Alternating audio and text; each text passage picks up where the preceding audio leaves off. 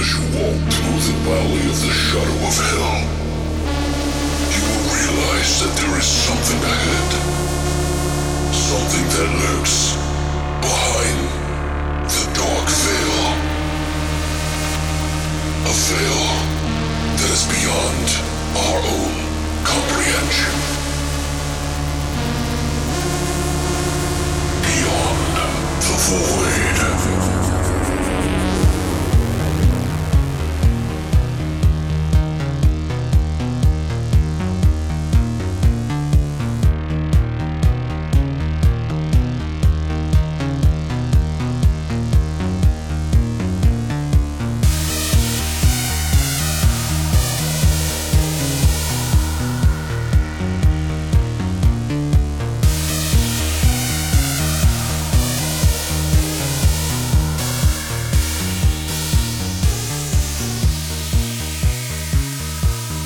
What's up, guys, and welcome back to Beyond the Void Horror Podcast. Ooh, who's that voice? I don't know. It's episode 159, and today we actually have a special guest with us today. It is Rebecca Reinhardt. She's with In the Mic of Madness podcast and many other things. You want to tell us? How are you doing? What's going on with you, Rebecca? Man, too much stuff. So, yeah, I'm cramming a bunch of crap into my schedule, and I'm not getting paid for any of it. And by the way, guys, I wanted to let you know also, we are going to be doing the Amityville 1 through 3. Yes. So that you know what we're doing. You're writing on the website now? Yes, so I am. Yes, I am a guest or a staff writer, I guess you could say, at Beyond the Void. So I've dropped my first article. As you said, I walked in stirring the pot. So yes, I got to ask you a quick question. Okay, so what made you come up with the idea, and why do you hate women? I'm just kidding. Right. I'm surprised nobody went there. I had a couple people who were like, oh, I don't agree with you. So if you didn't read the article, I'm sure he can put a link or something. It was basically, should women defend rape revenge movies? And I happen to love rape revenge movies. And I find on social media very often in very hardcore horror groups, I am often defending my stance that I love rape revenge. People think I'm weird. And especially when I'm like, oh, and like somebody will be like, oh, hey, Rebecca, it's like rape revenge. And I'll be like, oh, squeal, yay. And they'll be like, you're psycho.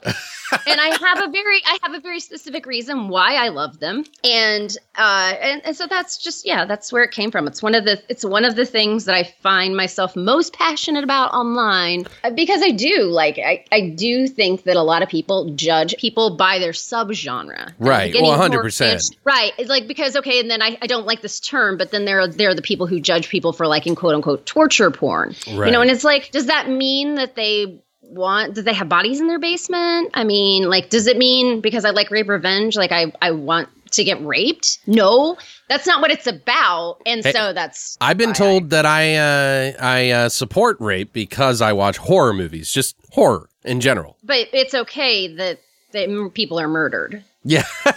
Right. Or their dicks cut off or anything. I mean, I don't know about you, but I laugh when I see a dick cut off. That's just my thing. I don't know.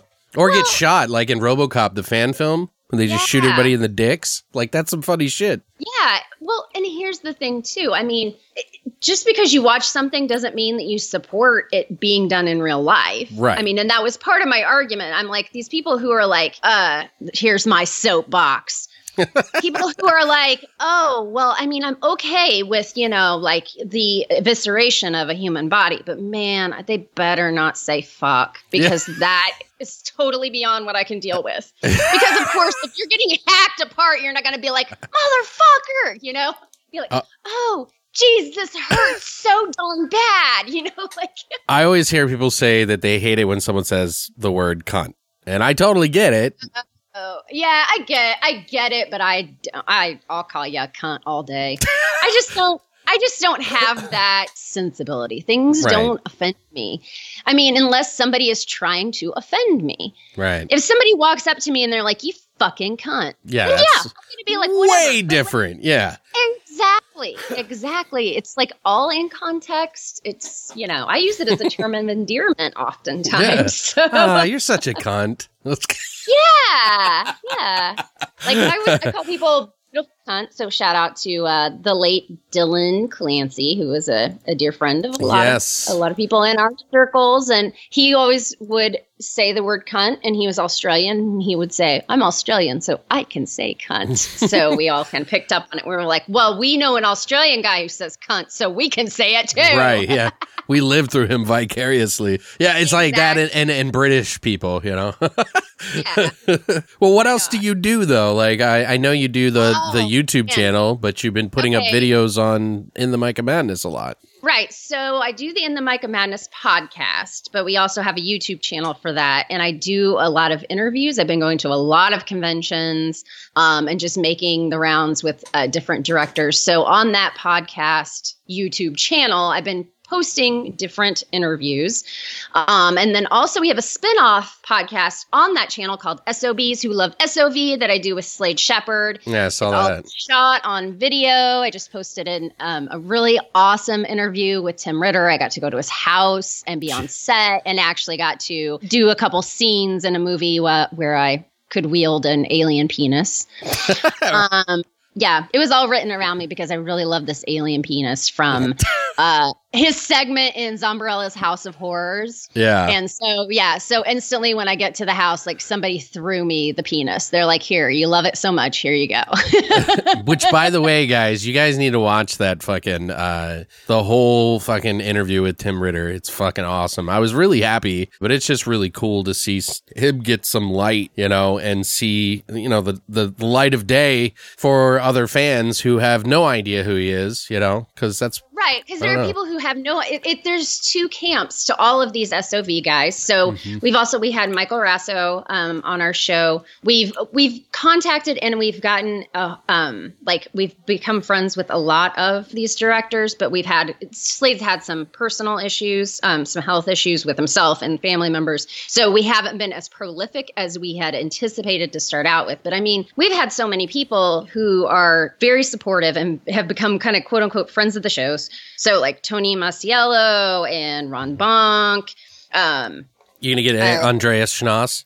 I don't know about that. I don't know if he even speaks English 100%. I'm not sure about that. But yeah, I mean, we had so many cool people. And then I will pimp out. So I also have a channel called The Not Quite Final Girl, a YouTube channel. And it started with, I wanted to profile the women in horror movies who did not get talked about because they died. So that's where it started. But I've been posting a lot of interviews, reviews. I go to conventions to do like wrap up videos and things. But I also got to interview Shannon Stockin, who has been, for the last couple of years, has been in all of Tim's movies and done his effects. And yeah, I saw that one you too. Go and watch that interview. She is a freaking hoot. Yeah, she's pretty fun. Oh, she is fun as hell. So I've gotten to meet some really cool people. And of course, all my stuff kind of goes more towards independent horror and whatnot. But when you do independent horror, when that's your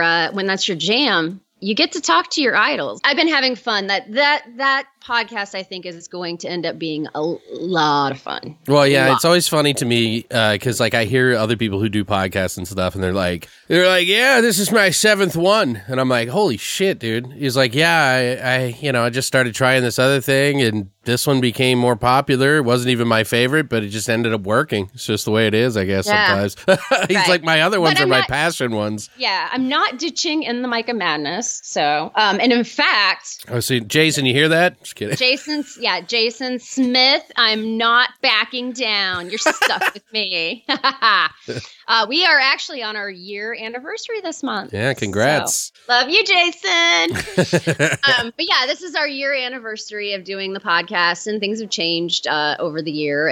But it's cool that we've made it this long. And so here's to another year. I got a little mushy on our podcast we did the other day. So yeah, man, I was shut pretty fast. That's why I'm saying, like, a lot of people don't even make it to a year. So if you've made it to a year, you know what I mean? You're doing something. Yeah, we made it to a year, and we have only had, we were friends before that. We did the podcast together because we are great friends. Right. And we only had one fight during that whole time. And when we had that argument, we made this pact that, like, if the podcast threatens our friendship at all, we're going to shut that motherfucker down. Like, and if we have a fight about the podcast, it is about the podcast and not personal. And so, like, that's been, I think, a key to our success is that we have compartmentalized that. Just a tip for anybody who's looking to get into any kind of media type thing with anybody else that you like and you care about. Just make sure you set the boundary. Yeah, it's like living with somebody. It's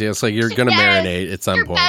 Oh, yeah. Or like when you're like, oh my God, we're best friends in high school. Now we're going to room together in college. And then like by end of freshman year, you're like, I fucking hate that girl. So actually next weekend, so October 11th and 12th, I will be in Iowa at the Haunted Hotel Autumna, I think I'm saying that right, for Halloween-a-Palooza, which is a convention and film fest that's put on by my podcast network. And I will be there representing In the Mic of Madness and The Not Quite Final Girl. And I will be doing my show live on Saturday. Nice. Wow. So, yeah. So if you want to see me fail horribly, just, you know. Wow, that's a nice expectation for yourself to set up. 3 o'clock Central Time. I'll probably put it on Facebook Live too. So if you really want to see me like fall on my face, then you can see it live. Whatever, you'll rise to the occasion. I've seen you on video. I'm good. Yeah, but that's edited video. Hey, that's true. It's all right. It's all right. But yeah, guys, I think it might be that time. Oh shit. Horse shots!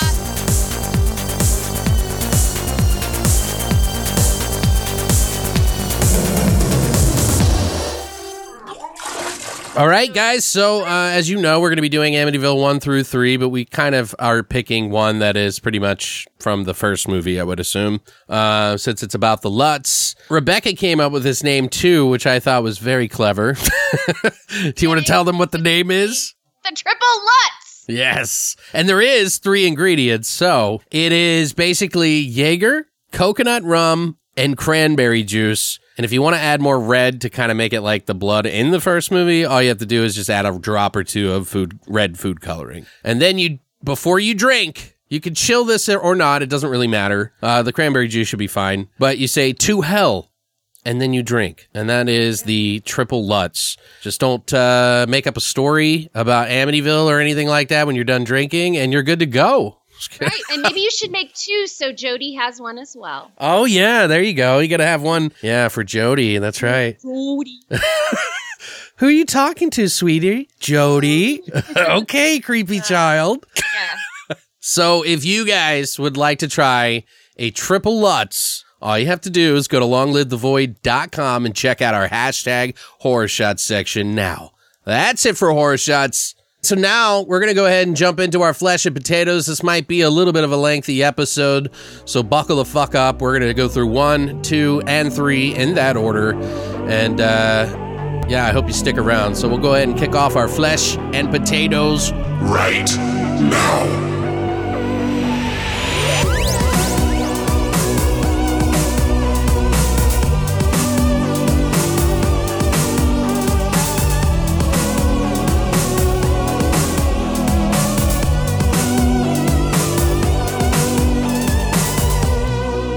All right, so we're back, and we're going to let Rebecca kick it off here for us with the first Amityville horror, the Amityville horror.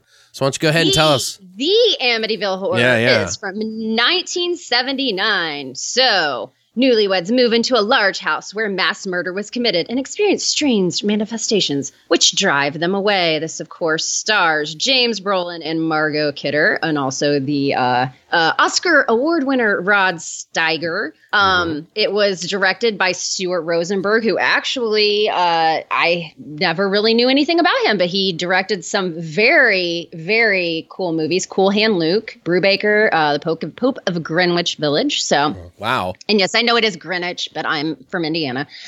This is based on the 1977 Jay Anston novel of the same name that was about the story of George and Kathy Lutz, who moved into the famed Amityville house.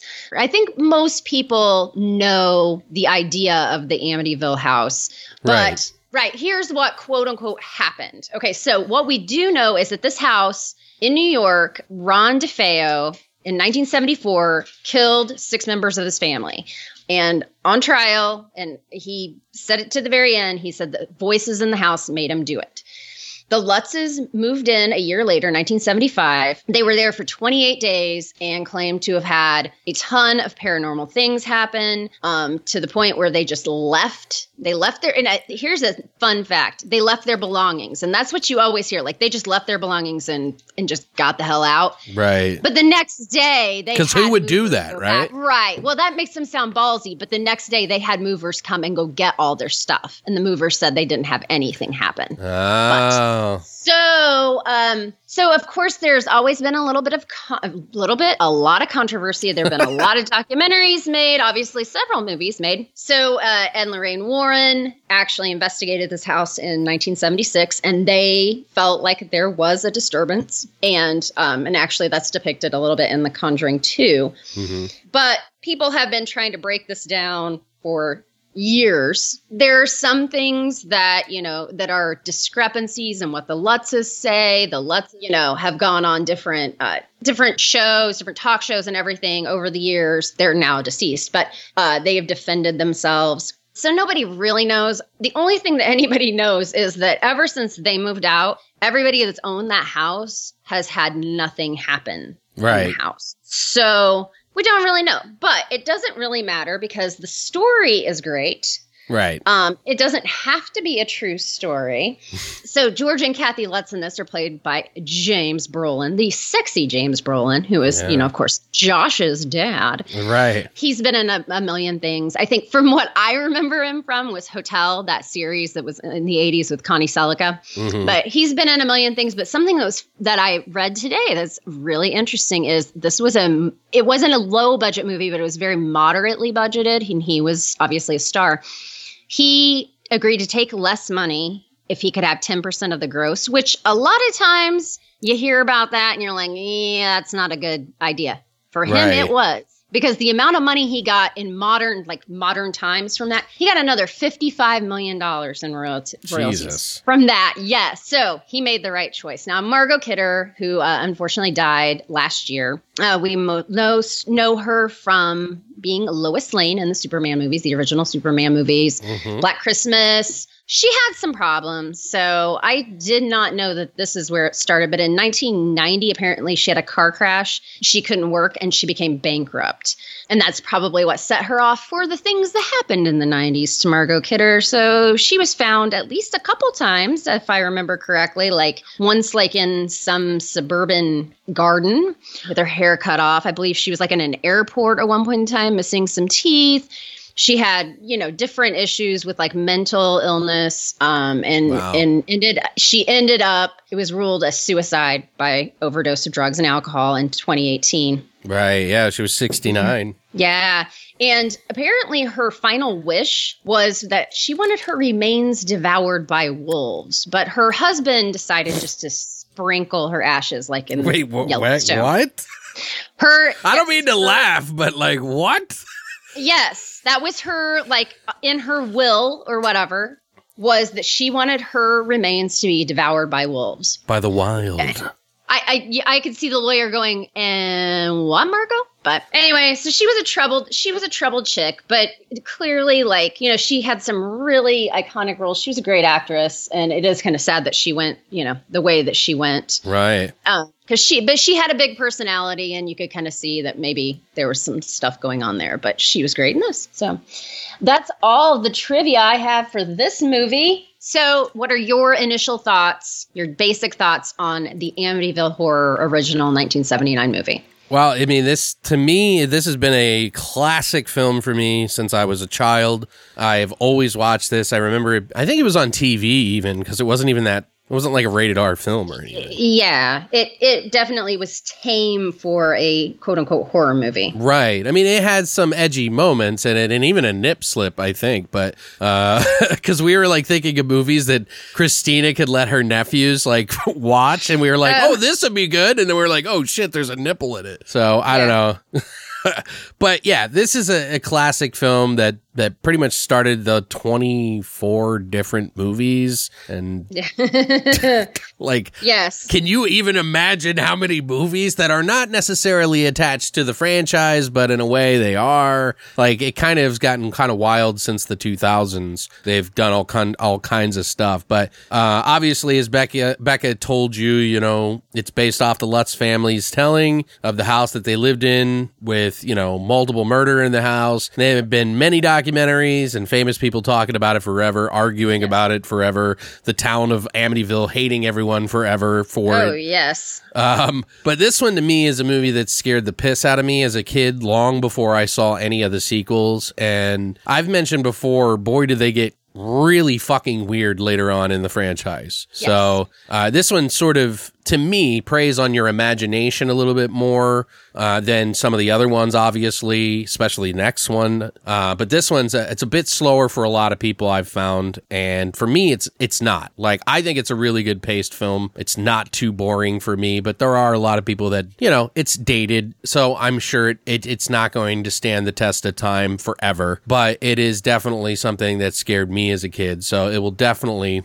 be forever that for me. But there were a few moments Christina and I personally like laughed at this movie though, so because it you know, it's worn out my imagination quite a bit since I was a kid, and it's more it's more of an intended dread a lot of times, and it sort of expects you to anticipate things a little bit more than like the later films, although the third one, we'll get into that. But still, I think this one's a classic. The book did well. The movie did really well. It scared people and took advantage of the you know, public curiosity that's lasted for decades now.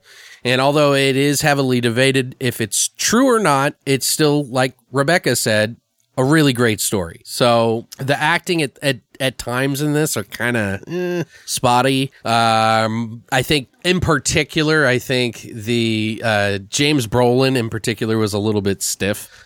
Like, I don't know, something about him. I honestly must feel like the new remake with Ryan Reynolds could have been a little bit more of a better role than what James did, unfortunately.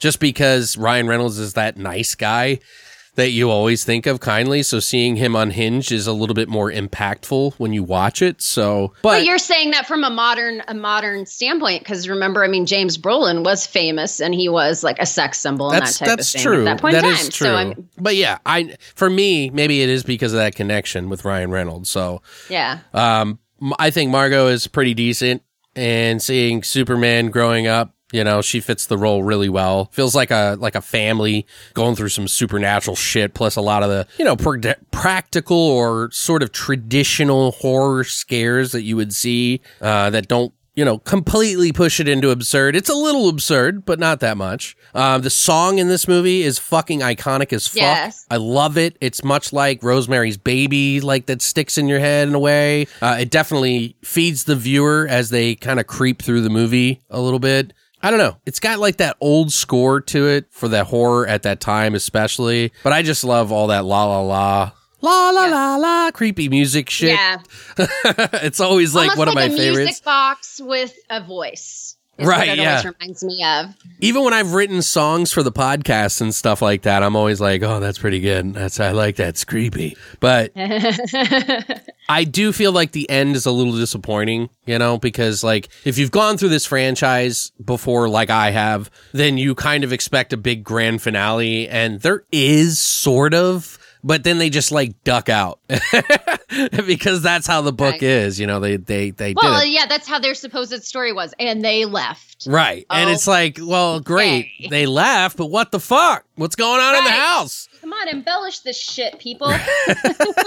But yeah, I still love it. And perhaps, you know, my nostalgia plays a little bit of a heavy part in that. You know, it's, you know, people may not like it as much as me, but I've had, you know, like I said, I've had a lot of friends that are just not into it as much. They think it's boring, but I think it deserves an 8 at the very least. I think it's a classic for that reason, and I'm always going to come back to this movie and remember it fondly, like the first time I watched it. So what about you? I'm kind of in the same boat. This was an iconic thing. Like when I was a kid, like I hadn't seen the movie, but man, I'd seen that house with the little eyes and the windows. I mean, man, that was like, for God's sake, get out. And so and that became like synonymous, like with a haunted house, the Amityville house. Right. And the 70s were big on the haunted house movies, and when there was supernatural stuff, it usually was quote unquote based on a true story, and it usually involved religion.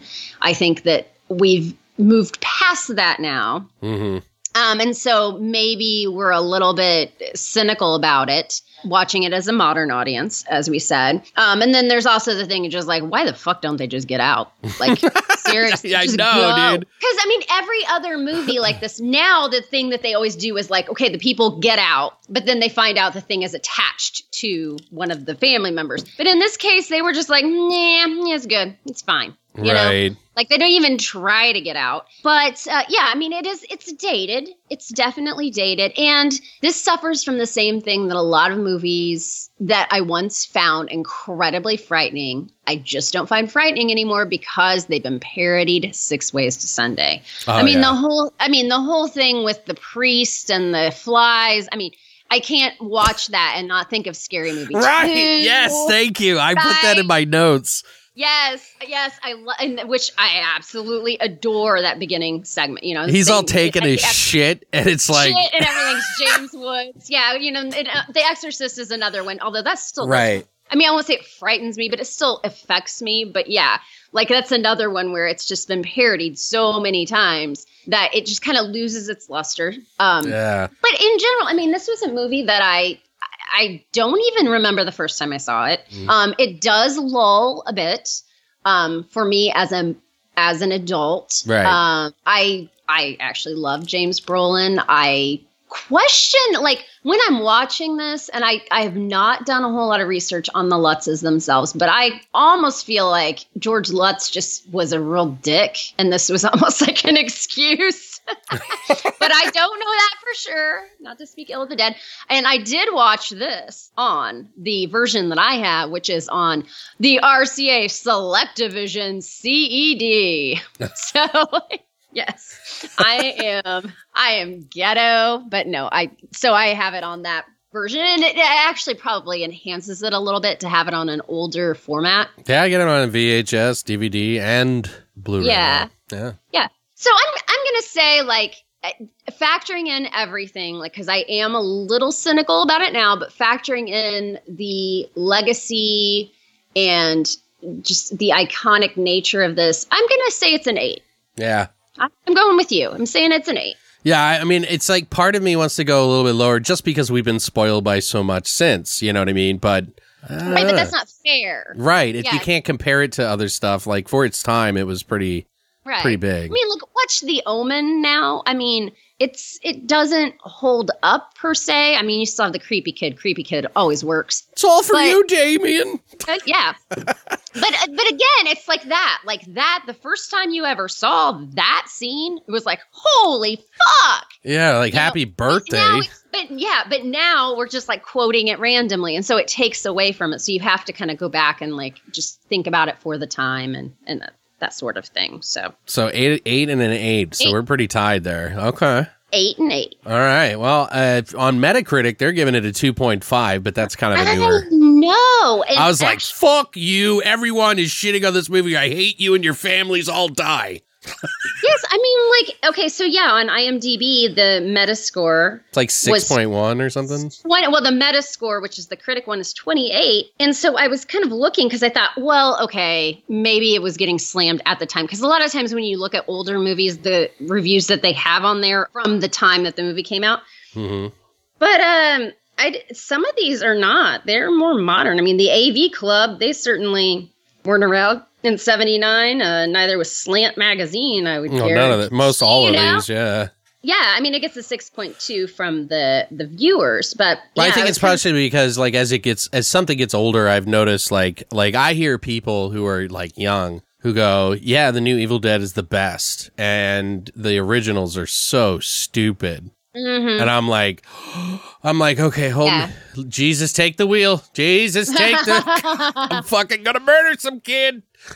Yeah. But I totally get it. I gotta be fair to it because they grew up not everybody's been spoiled by everything. So it's like, their tastes are different. Everybody's Right. taste is different for that reason. Everybody's taste is different, and we're a little more hardcore than your average bear. So Right. let's face it, right? There is one little tiny bit of trivia that I do want to give before we get into a couple of the scenes, just real quick. So apparently, Ronald Butch DeFeo, he was 23 years old. It was about 6:30 p.m. on a Wednesday, November 13th, 1974, that he entered Henry's Bar, which they call the Witch's Brew in this movie. Right. And he said, "You got to help me. I think my mother and father are shot." Like, first of all, why would you go to a fucking Bar a and bar? yell that. Right.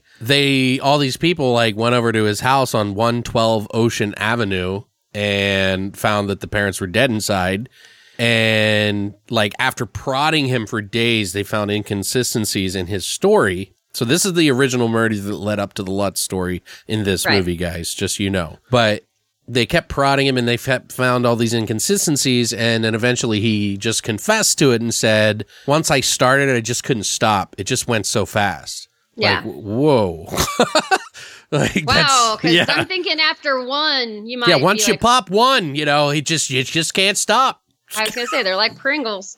Did you know in this movie too that the DeFeo name was never said in the They first did in the movie? second one, but they didn't in this Yeah. one. Mm-hmm. Well, Yeah, I the don't- second one they didn't. No, the second one they didn't either because the second one was kind of. We'll talk about that one. The third one they go into. Maybe it. that's what it was. They're all Yeah. kind of running together now after all of it. I Yeah. have to. But it does tell you how much the I guess the mythos of the DeFeo family and the Amityville house. I mean, how much it is in our conscience that we watch it and it wasn't even said. Well, let me ask you this. So, Uh-huh. if a murder happened in that house 3 years before you moved in, like the Lutz, would you move in?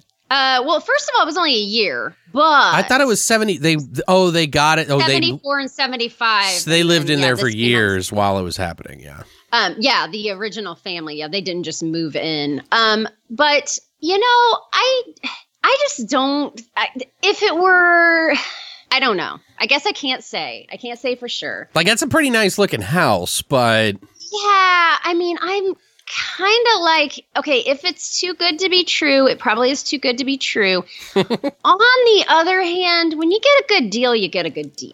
right, ghost or no ghost, right? I mean, right, because just because somebody died there, I mean, people die and stuff. People probably died in the house that I'm living in. It's been around long enough. I mean, I'm not saying that they got murdered, but I mean, there may Right. have been somebody who lived here and ended up, going to the hospital and dying. I mean, Well, something about them splattering their soul all over the walls kind of makes me like, yes, there is the word blood thing, and I think that's it. Like, I would always look at that and be like, I put about 4 coats of paint on that wall. fuck but, that, dude. That's what I'm thinking though. Like, there's people that have theories that when people die tragically, that it's almost like their soul bursts like a balloon and it just pops all over the fucking room that they die in, and that's why things haunt things. So like, what if, and I'm sure they're not going to be Right. happy, maybe. Right, and then there's also the fact that their brains were splattered on the wall, and I'm Right. not sure how much you can get that out of drywall. But I guess we can get into our scenes now. I just want to mention one thing real quick. I love that they show off the house while like intercutting all the kills in each of the rooms, since we're talking about it. Right. They're like, they do each one by one. They're like, oh, this room. And it's like, pow, pow. And I'm like, holy shit, that's amazing. right, because they're trying to make it to where it's the house, it's the house, it's the house. They're telling Right. you like the house is killing the people, and that face. I mean, that house has a face. I mean, and that's not the actual house. Allow me to show it to you. It was a beautiful. I mean, it was a beautiful exterior for what what they Right. picked and everything. You mean the windows with the eyes? Right. Yeah. And then it had and then you had the fireplace, like the outside of the fireplace and the chimney kind of came up, almost looked like a nose, I mean, it does kind of look like a face. And so I think that they really used that well. Right. in the filming. And I thought it was really cool how they took the sweet and happy moment of this couple's lives and then mixed it with that tragic moment of this other. It was just, that was like Yes. really hammering it down. Like, yeah. Ugh. for a kid, when I was a kid and I saw that was fucking scary as shit because I didn't know where my emotions were. I remember being scared of that in the beginning. Right. And the whole idea that it's like, it's a real thing. Not even saying like a real, like that the story is real. I mean, but that is based in like reality, like that a guy is killing his family. Somebody that they trust is killing them. I mean, that's a terrifying thing, especially when you're a kid. I mean, you know, now it's like there are so many supernatural things that we see or whatever. And it's like, oh, well, that, you know, whatever. But when you're a kid and you're like in a trusting, you know, situation, to think your brother could go and kill you, that's really terrifying. And there are a lot of kids who probably already think that. But Well, it's like, who do you trust then? Yeah, especially for kids, you know. That's why it's so traumatic, like when shit like that happens. Yeah. I love when they're also visiting the house too, because she's like, you know, I just don't know how I feel about everyone being. How do you feel about that being murdered here and everything? And he's like, honey, houses don't have memories. It's like, famous last words, of course. Yeah. I think that he kind of went, like, they maybe went a little sharp with old George. I don't think that they set it up enough for him to be the really nice guy. I will give you that. Like, I mean, I think James Brolin probably was seen as that, but you didn't ever really see him, like, interacting with the kids, like, in a very, like, loving manner or anything like that. It was very brief. That's why I say that, you know, because it was like, it was very short. It should have maybe been him like reading a story to the kids before they go to bed or something, you know, some kind of interaction where you see that he's a loving stepfather. Right. Because we all hear, oh, the stepfather. Oh, yeah, whatever. He's going to be a dick. Yeah. You mentioned the fly scene. Right. That scene really is, that's like the first moment that you realize. And that apparently where they hear, when that priest hears that voice that says, get out. That apparently, I think, was even backed up by the priest, supposedly. He said it. And then, I mean, that's what he said at first. And then I guess he was on video. I mean, they blurred out his face or whatever, but he actually said it again. They heard that, but he never attributed it to a supernatural being, which, okay, well. You're talking about in some documentary or something? Is that what you're talking about? Yeah, just in the research that I was doing. I don't know if this was, you know, I mean, there's just been so many investigations and researches and everything else, but yeah. Yeah, I thought that was like canon to reality. Is that how you say that? Is that real facts? Right. Like, I mean, it's one of the things that they maintain that, you know, has been maintained that happened. And, you know, some of the other things, you can look these up, you know, you can read the book. And of course, you can doubt what they say. But I mean, most of the things in there in the movie were things that were taken from what the Lutzes said happened.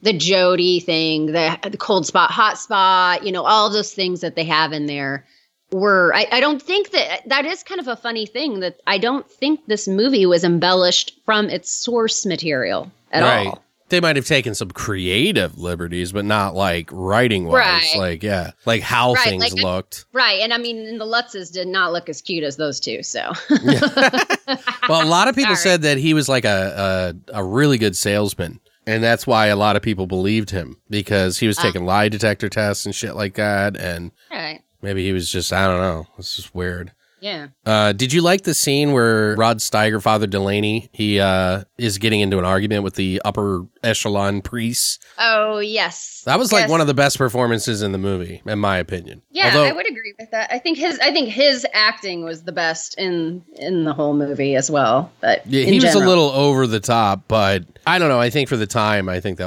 was kind of like, it reminded me for some reason of like, I don't know, Marlon Brando or some shit. I don't know. He kind of feels like that kind of guy for some reason. Well, I mean, he was in Cool Hand Luke, so there you go. Right.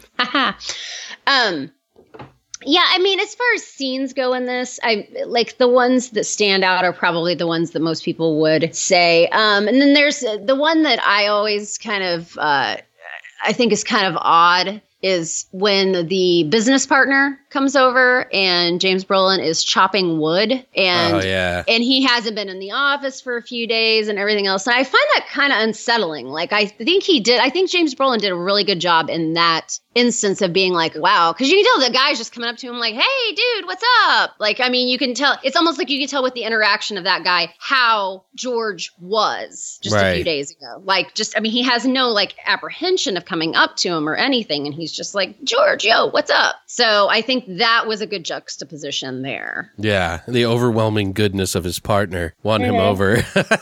Because he's like, I got this boat light for you, you fucking dickhead. And Right, and can you sign everybody's fucking check? yeah, everybody hasn't eaten for weeks. Can you fucking help out? Well, it's only been like a couple of days, but still. I like the one scene when I was a kid that kind of freaked me out was and I you always see these like window eye scenes and you think of something like Suspiria or something like that, but they got that part where it's like Jodie gets scared by the girl's mom or whatever, and she's like, you scared her. She flew out the window. And then she goes to look out the window and you see the like fucking cat eyes looking at her. Like, and that scared the shit out of me as a kid. Like, I was like, no. I didn't want to go near windows because of that shit. Yeah. Same with Poltergeist. Right. That kind of fucked up windows for a lot of kids too. With the tree you're talking about? Yes. But here's another thing too that might influence us being of a certain age. And it is the same thing with Poltergeist. Like that was like, it was PG. It was considered quote unquote tame. It was like okay for kids. Same thing with Amityville. It didn't have cussing. It didn't have blood really, it didn't have like gory stuff. And so this was kind of one of those movies where people were probably like, yeah, it's on TV and it's okay if my kid sees it. So I think maybe like we saw it when maybe our parents were just going by the MPAA standards and not by what would really terrify a child. Yeah, no, it's, I remember we redid Poltergeist here recently, and I kept thinking to myself, like, man, this scared me so much as a kid. Like, how the fuck are they even fucking doing this? Like, and then, it really is kind of tame, but the iconography, like the character, like the creatures and shit are pretty scary. Like the skull coming out of the closet. So, and I almost feel like, now that we're on the Poltergeist tip because of haunted houses and shit, this house obviously is more iconic than the Poltergeist house. We don't even remember what it looks like. But this house, the way they shot it and always had those exterior shots looking at the house, like with the wind and the fucking leaves going and shit like that. Yeah, it was always, in all these movies, notice is always fall, no matter what. Like every Amityville only acts up in the fall, apparently. But it gives a good atmosphere with like the leaves blowing, kind of the more overcast look, Yeah, no, I like it. It gets a little weirder as the ones go on. Yeah. I think the second one gets a little bit wilder, but we'll talk about that later. Yeah. So, one thing I do want to mention is the way that George kind of flips the script all of a sudden. Like, he's starting to get darker and darker and darker, but all of a sudden, like, now he's just, like, helping everybody at the very end, and I'm like... Yeah. That's a little weird, right? Like, it shouldn't get progressively worse, but, again, this is based on a real story, so... Right, he snapped out of it, or whatever. Yeah, just in time, but it wasn't like this, like, build. It was build, but then it, like, I don't know, felt a little off, but... That's just me being picky about something that I really enjoy. So, but do you have anything to add? No, I mean, this is the one that started it all. And it was definitely one of the iconic haunted house movies of the 70s. And I don't think that it's like you could say a ton of stuff about it, but there's nothing you can say about it. It's one of those movies. Yeah, there's only very few houses in the horror spectrum that you can like go, okay, that, like the front door of like Nightmare on Elm Street, the red door thing, like, or... Yeah. Maybe like the Blair Witch House or something. I don't know. But there's not that many. So this one I think is probably one of the more iconic. And that's probably why it's done so well. Plus the story and everything. So, but yeah. So we did watch another movie, obviously, the second one, which is Amityville 2, The Possession. Came out in 1982. The story of this one is a family moves into their new home, which proves to be satanic, resulting in the demonic possession of the teenage son. Only the local priest can save him.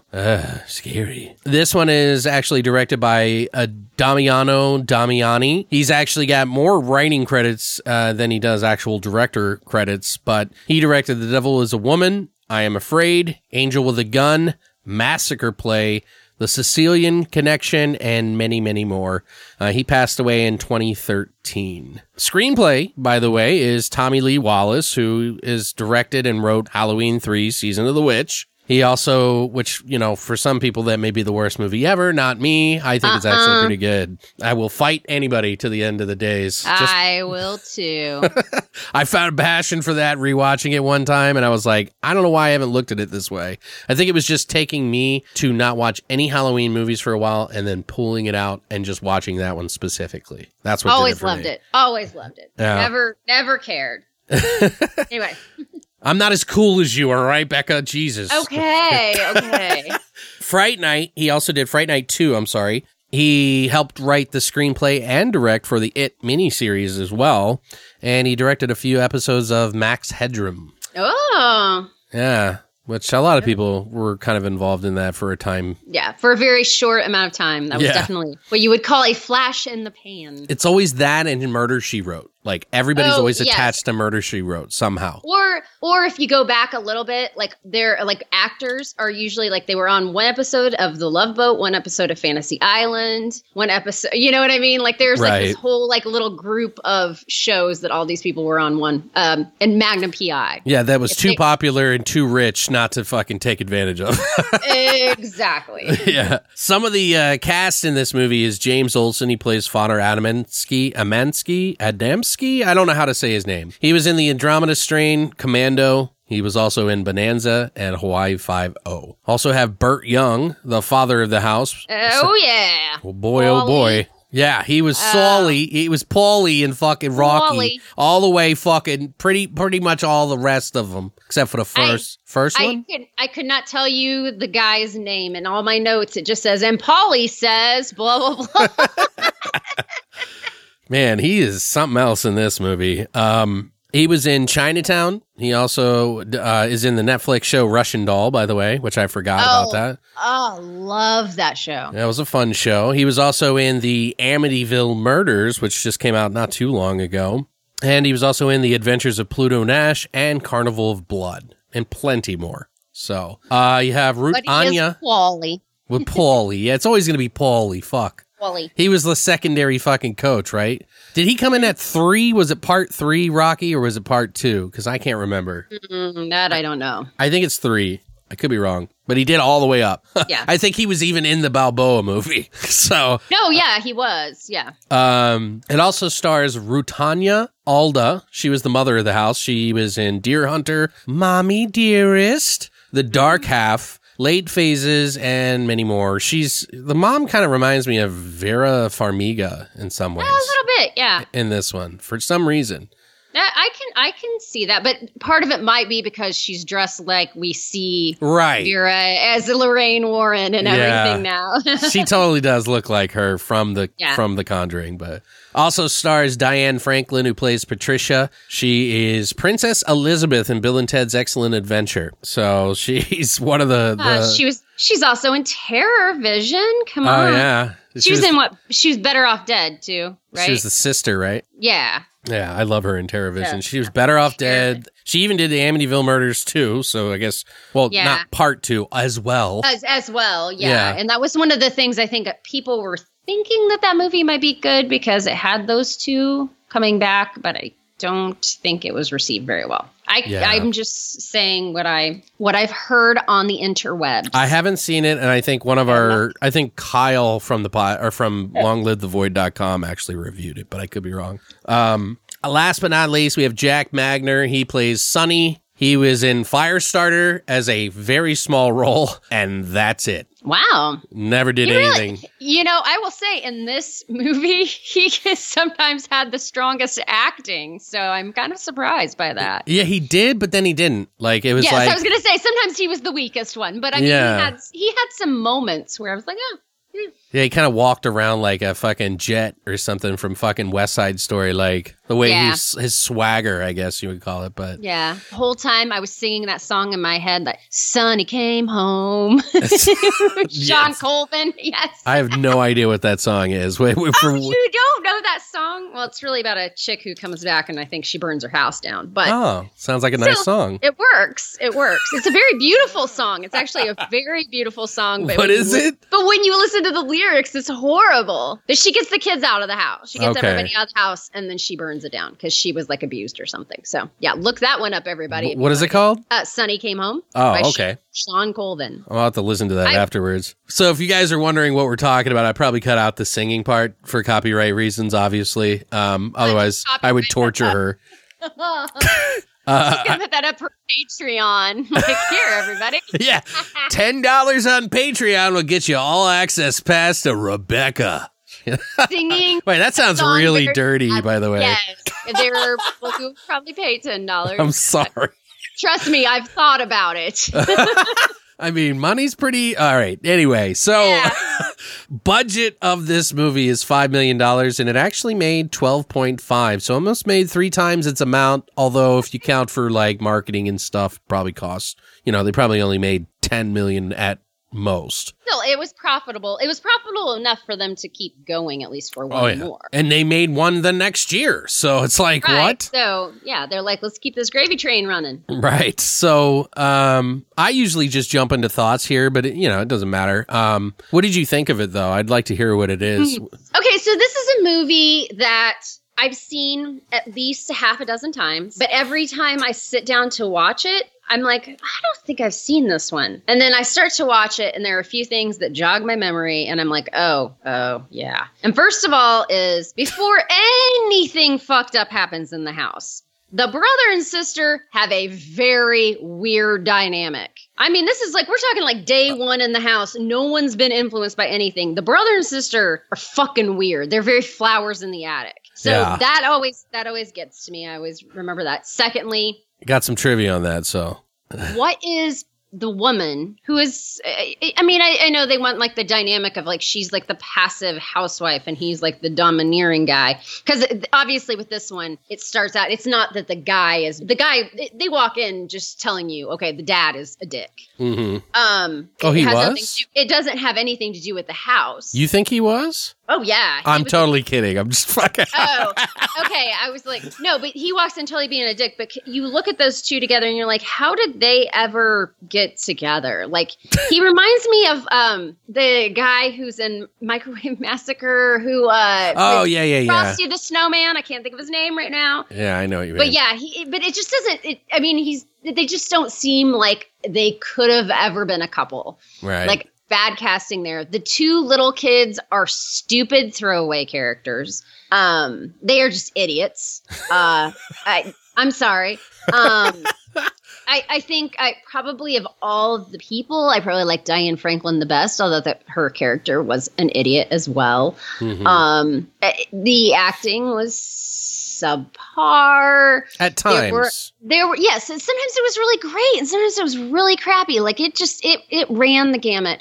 I found myself laughing a lot during this one. So I can say it entertained me. If I had to put a number to it, I'm going to give it a 6. Really? Okay. Yeah, this is way below for me. This is way below the other one. It's kind of a cheap thing because they're kind of going with a prequel type thing. Like it's almost like loosely based on the DeFeos. However, it's obviously chronologically after the events of the first movie as far as it's technically before it. It's before it. No, but it's not.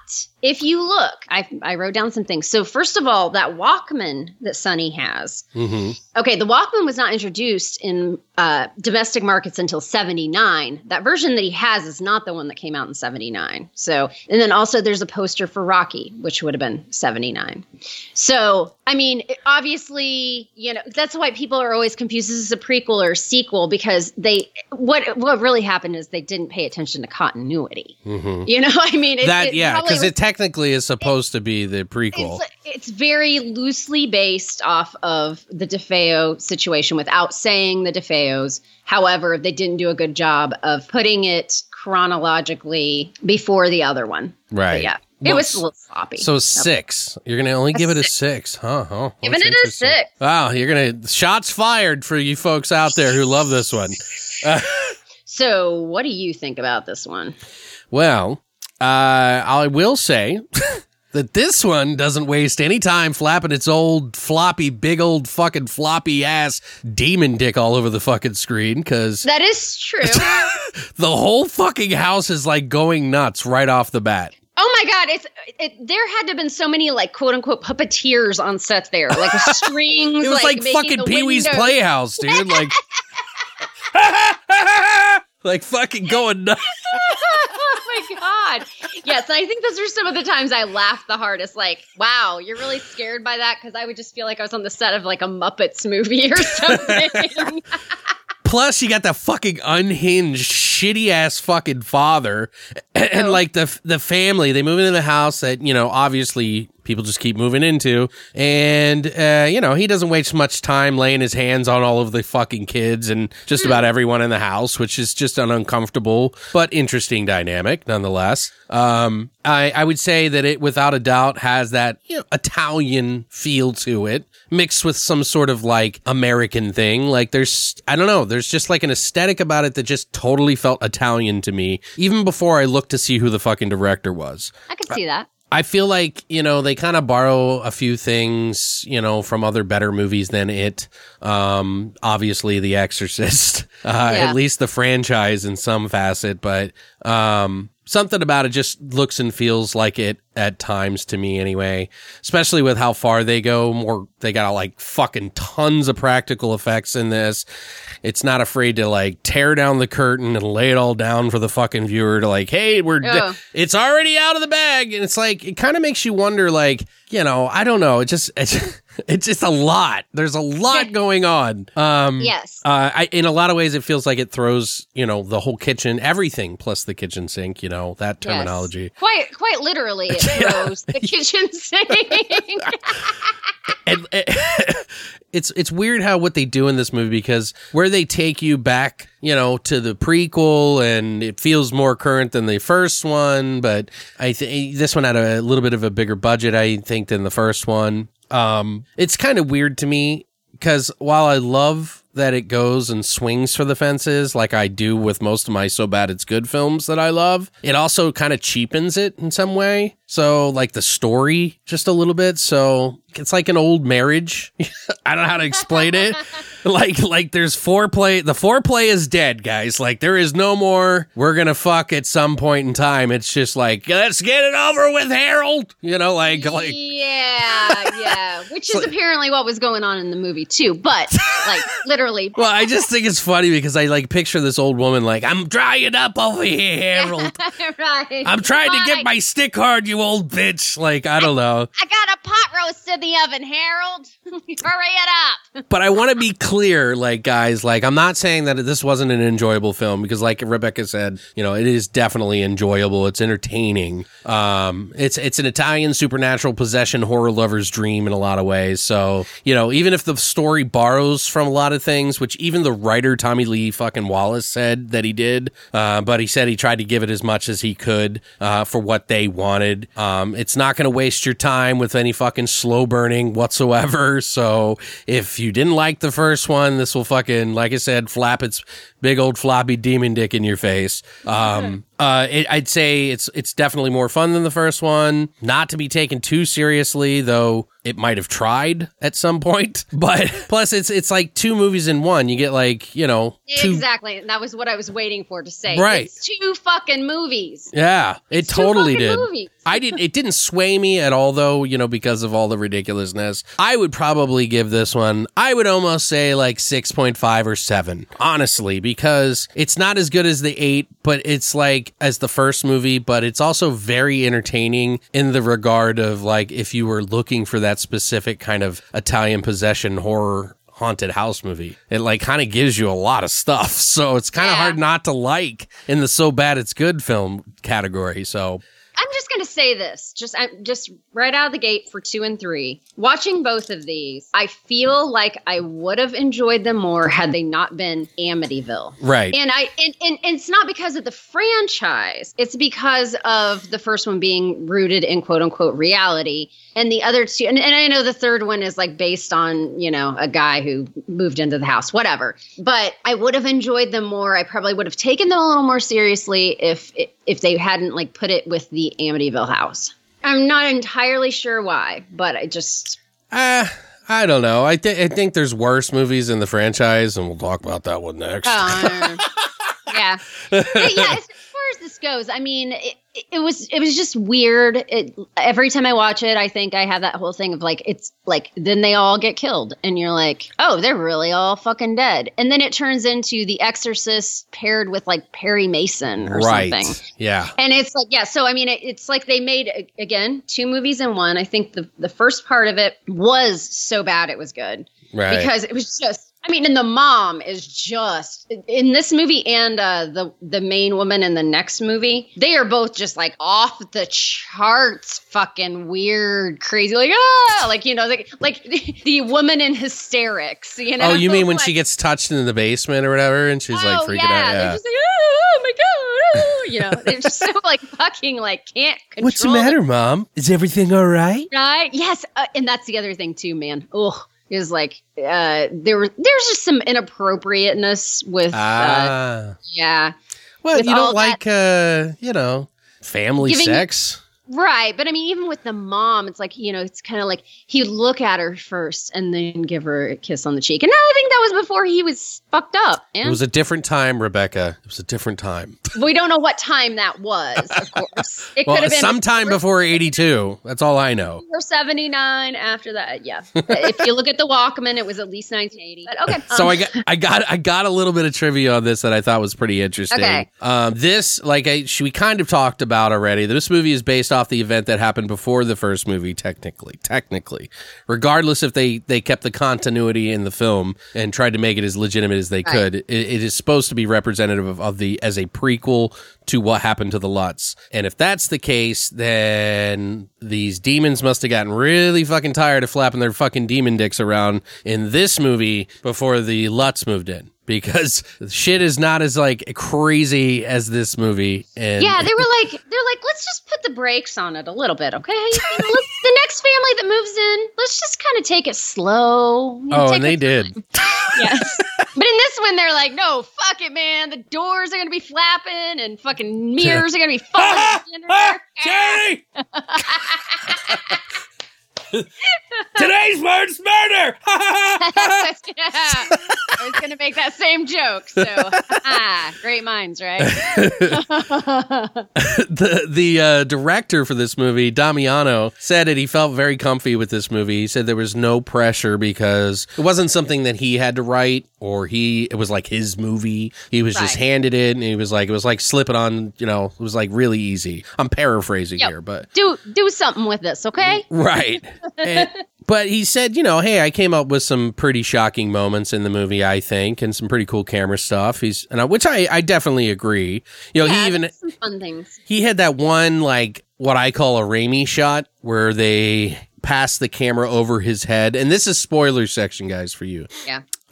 He passes the camera over his head and then turns the camera so that it's, up right in his face. And I thought that was a really cool shot. And speaking of Raimi moments, when, can't even think of her name, Trish, when she comes back as like the demon or whatever, she's definitely Evil Dead-ish. Right. She's got like the heavy makeup and like the, her tongue's like, yeah. Yeah. Well, that's the other thing in this movie, too, that Sonny looks kind of like Evil Dead-ish a little bit. But Sonny... It was a year later. Evil Dead was like around this time. Sonny went to the dollar store to get his mask initially. So anyway, I'm just saying. I mean, the difference in coloration between, and I watched this on Prime, so I could have been watching like, a higher resolution transfer. And I try to always keep that in mind, that like what we see now is not what people saw when they were watching the dailies in 1980. I mean, come on. You see a lot of flaws now with high def. So. Right. And it was just like they couldn't have anticipated shit, but I mean, he just looks straight out like he has on a mask. I mean, just I went to the store and bought this mask, and here's my Halloween costume at one point. So, but those eyes, though, but you're right, though. Yeah, there's a lot of like that Evil Dead. He's like turning, right? Lot. Well, especially when he's up in the rafters. Yeah, I was like, oh, that totally feels like. Yeah. With the high cheekbones and all this other shit. But also, Tommy Lee Wallace, who helped write this, said that he was a fan of Dino De Lorenzo, the producer, and he was very open to Wallace's work. So like they worked down the hall from each other when they were writing this. And he would literally go, I wonder if Dina would like this. And he would go and walk down to his room. He'd be like, I'm on a phone call. Hold on, come on in. And then he would hang up the phone. And he goes, what? And then he'd be like, well, I got this part here. And this is da-da-da-da-da. And he's like, yes, no, like whatever. And then he would and then it would just move on. He said it was like the best working condition he'd ever had because he didn't have to like write it, send it to him. Right. And then get it totally slashed and sent back to him ready.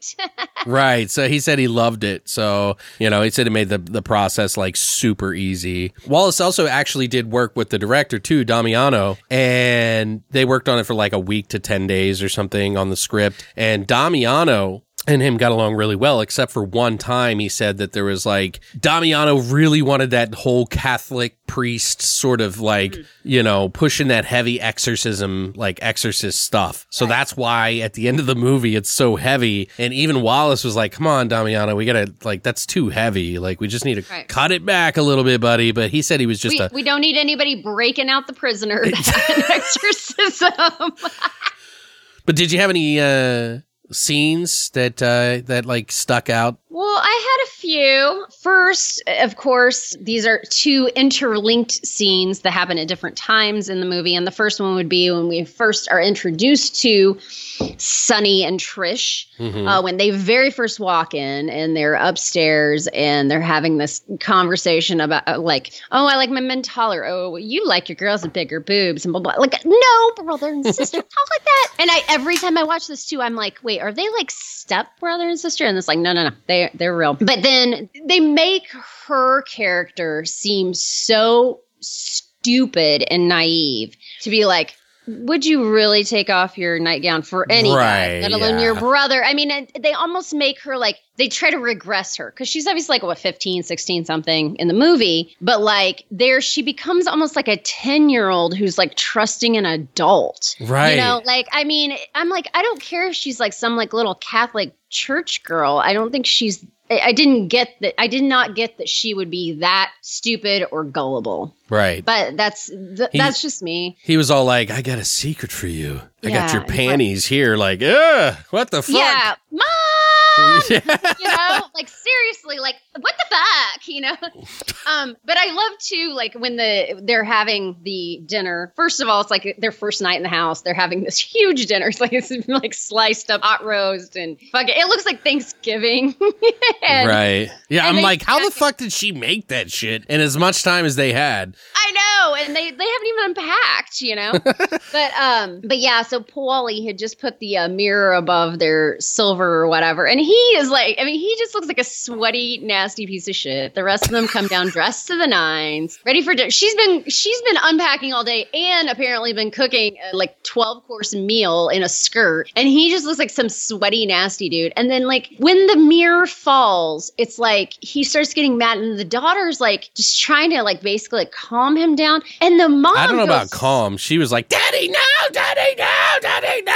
That's true. I mean, I think she was anticipating that he was going to get crazy, but I mean, the mom just goes like, oh my God, can't we just have one meal where we don't fight? And I'm like, you're fighting? The mirror just fucking fell. Like, aren't you all like a little like put off by this? Like, it's not fighting at that point in time. It's like, we're all a little shocked. Like, can we just have one dinner without a mirror falling off the fucking wall? That would have been better for her to say. So I thought that was like hilarious. But here is one thing that I thought was very powerful. Most powerful thing in this entire movie. Okay. Is so, and I even said it as I watched that, I paused it and my daughter was walking through and I'm like, that's the one thing in this movie that was very like cool and powerful for me. So the priest is like, he's like on a hunting or camping trip or whatever. And he's having like, basically he's getting the feeling that shit's going down. And so he drives all the way back there and he gets there. Of course, there are ambulances and everything else. And he walks up. Now, of course, he doesn't have his collar on or anything, but he's just like, I'm the priest. And they're like, oh, go ahead. Yeah, come on in. I know. Why the fuck not? It's a fucking active crime scene. Why not? He gets past a couple layers of very lax security and then he gets to one and you hear a guy in the background going, it's okay, let him through. He was their priest.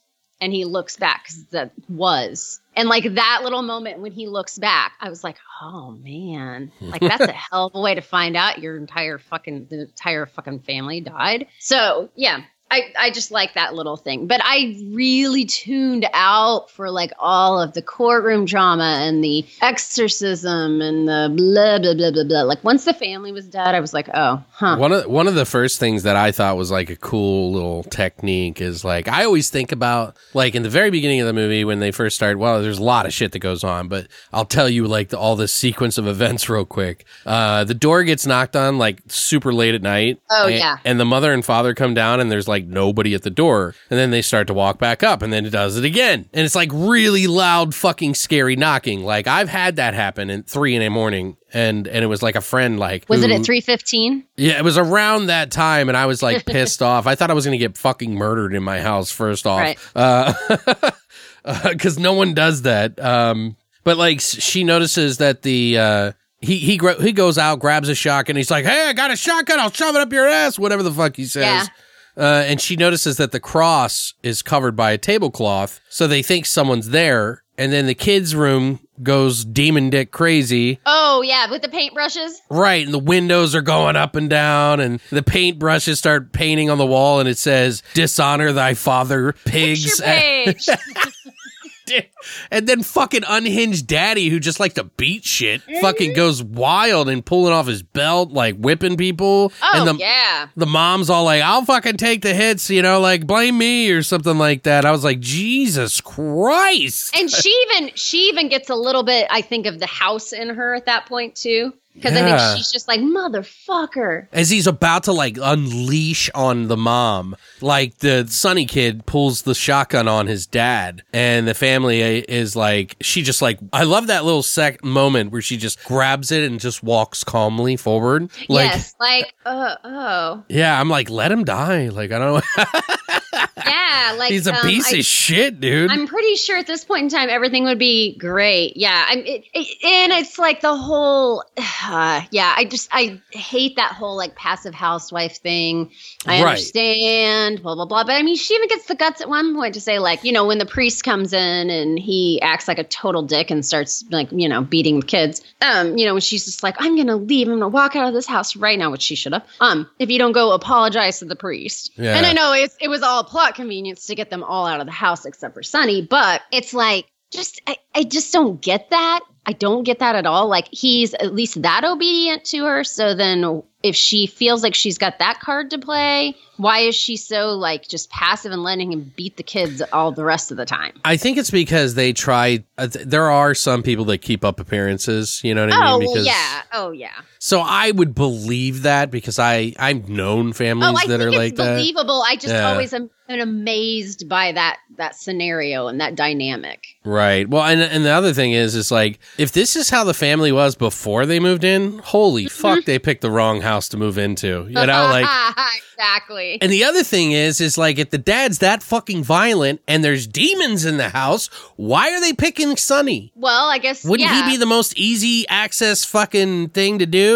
But they were like, we'll switch it up. We don't want to do the dad this time. We'll do, you know. Yeah, I'm not sure. Yeah, that's true. Like, what is their, I guess it depends on what the demon's goal is, because I think they're kind of, it's like it's feeding on, not rage so much as, but like bottled up emotion. And the dad doesn't bottle his up. Well, and Ronald DeFeo is like, isn't he like, he was the oldest son, so technically Sonny is like the oldest son. So I mean, it makes sense, but it seems like if you were thinking in the strategy of evil, that you would pick the most violent motherfucker in that house, and that's definitely the dad. But maybe if you want to make it as easy as possible for yourself, you go, that dude, he's already got the propensity. He's like 50% of the way there. All we got to do is nudge him a little bit. Good.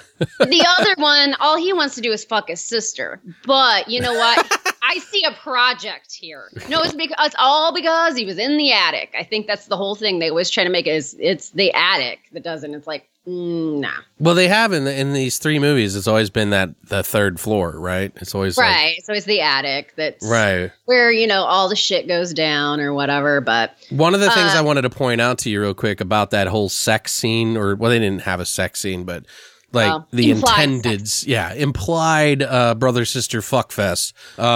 She goes to church to confess, saying what happened to her, and he does it to hurt you or something like that. The To hurt priest God. says, To and hurt she's God. like, yeah, he doesn't do it to hurt me. He does it to hurt God. God, yeah. And I was like, oh damn, like what the fuck? And the fact that he's just like, okay, fine, whatever. I mean, because all the priest cares about is like, wait, you don't love this person? Like, Right. What? Like, since when does the church care if you're like, oh, it's premarital sex? I thought premarital sex was pretty much, for at least a Catholic priest is going to be like, nah, don't think so. But Right. like, oh, so you don't love your boyfriend that you're fucking? Ugh, whatever. These are modern times, Rebecca. Come on. Yeah, modern my ass. By the way, that whole thing with the brother sister love thing apparently was insinuated in the book. Oh, really? The Murder in Amityville by Hans Holzer. So he thought that there was something going on in the house with the two of them, so Tommy Wallace kept it in. Right. Kind of went with that. Right. Which, he thought it'd be an interesting dynamic, which I agree. It's weird. Yeah, I mean, it's weird. I think, like I said, it gave me that Flowers in the Attic vibe. Like you could see that kind of happening. I mean, but that, I don't know. Did you feel that they killed everybody too fast, like the family? Yes. And that's what I was getting ready to just say. I feel like that all came down like a little fast. I'm not opposed to the whole like two-part movie kind of thing. But I feel like maybe it should have been like 2/3 family and like 1/3 like getting rid of the demon. Mm-hmm. Because, and part of it is because that second part of it is just, it's stupid. I mean, there's some stupid ass things going on. Like, number one, they're going into court and trying to use a plea of like not guilty. Demonic possession. By reason of possession. And it's like, and the judge is just like, you do realize, like I'm just some like, state, whatever, like some like, I'm like county clerk, judge, whatever. I don't know any of the terms, but it's like, you do realize this would create a constitutional, like, situation here. Right. Yeah. I don't even know what you would call it, like a precedent, I guess. Yeah. So people would always constantly say they were possessed by the devil. Yeah. He's like, I'm not going to be that guy. I'm not going to be the one that everybody looks at in law school and they're like, oh, yes, it was the Montelli versus the state. And they used the demonic possession plea. Right. Plus, they have that fucking guy who's like works for the fucking government or whatever, who's looking after Sonny and keeping him under duress. And like, he can't, like, he's like helping out the priest. And like, why is the priest going in there in the first fucking place all the fucking time? You know what I mean? Like, he's got to get him to church. Take him to church. Yeah. He knows he can exorcise the demon if he gets him there. Yeah. Exorcise the demons. That's right. Hallelujah. Hallelujah. Praise the Lord. Yes, the prison duty lets the priest break him out. He knocks him out. He's just like, take the hit now, take the shot now, whatever. And it's like, oh my God. And the priest hits another man, like strikes another man. Forgive me, Father. Like, yeah. Actually, you should ask for forgiveness for the guy. He tries to take him to the church, but then Sonny's like, fuck that shit. I'm not going into that place to burn up in hell. Like, and then he puts up fire in front of the priest and runs away. It's like, well, that plan was fucking shit. Right. Like, and this is where it all just, I mean, if there was any chance of it having any kind of cohesiveness, I think it all fell apart right here. Because this is where we've got the Trish as Linda from The Evil Dead. We've got some face peeling and fully demonic Sonny floating around in the fucking goddamn ceiling, talking all deep and shit, which made me laugh. Right. And then it's like all of that gets absorbed into the priest or whatever. Right. And the other guy takes Sonny out. Because that's what I'm thinking the whole time. I'm like, it doesn't fucking matter if you guys get the demon out of him. Let's say that's what's going on and you get the demon out of him. He's still going to fucking prison in the electric chair. Right. That's what I was thinking. Right. Like, well, what does it matter? The guy says, well, we'll make them understand. Like, oh, okay. Just like that. Well, we're going to plead innocent by demonic possession thing. Told me. Well, he pulls the Exorcist move and he's like, come into me, God damn it. Yes, but he doesn't jump out a window. He just sucks it up and fucking takes on the demon. Because like his hand starts going. His neck's all puffing up and shit and like moving and stuff. I like the priest in this. I do like the priest in this. Well, and you forgot, like, one of the fucking craziest parts in this fucking movie is, like, when the priest is, like, trying to suck out the demon from him, the fucking demon breaks out of his body in, like, looking like some chud-ass motherfucker with his face, like, coming out of it. It's, like, all green. His eyes are glowing. I'm like, dude, it looks like Chud. Like, it straight up looks like Chud, which is cool, but I was not expecting that. Yeah, there was a little bit of everything in this movie. I think we've figured that much out. Yeah. Oh man. Yeah, that one was a lot of people I was talking to, because I posted a video of Amityville, like when I first started the first movie, and I posted the intro because I love the music, and people were like, yeah, I didn't even like the first one. A lot of people like this one. Yeah, they love this one more than they do other ones. And yeah. It's not to say that I don't. Like, it's hard for me to rate because I have a passion for the first one in the scary sense. So, like, the first one's the scary one. Like, the legitimate, like, classic horror movie.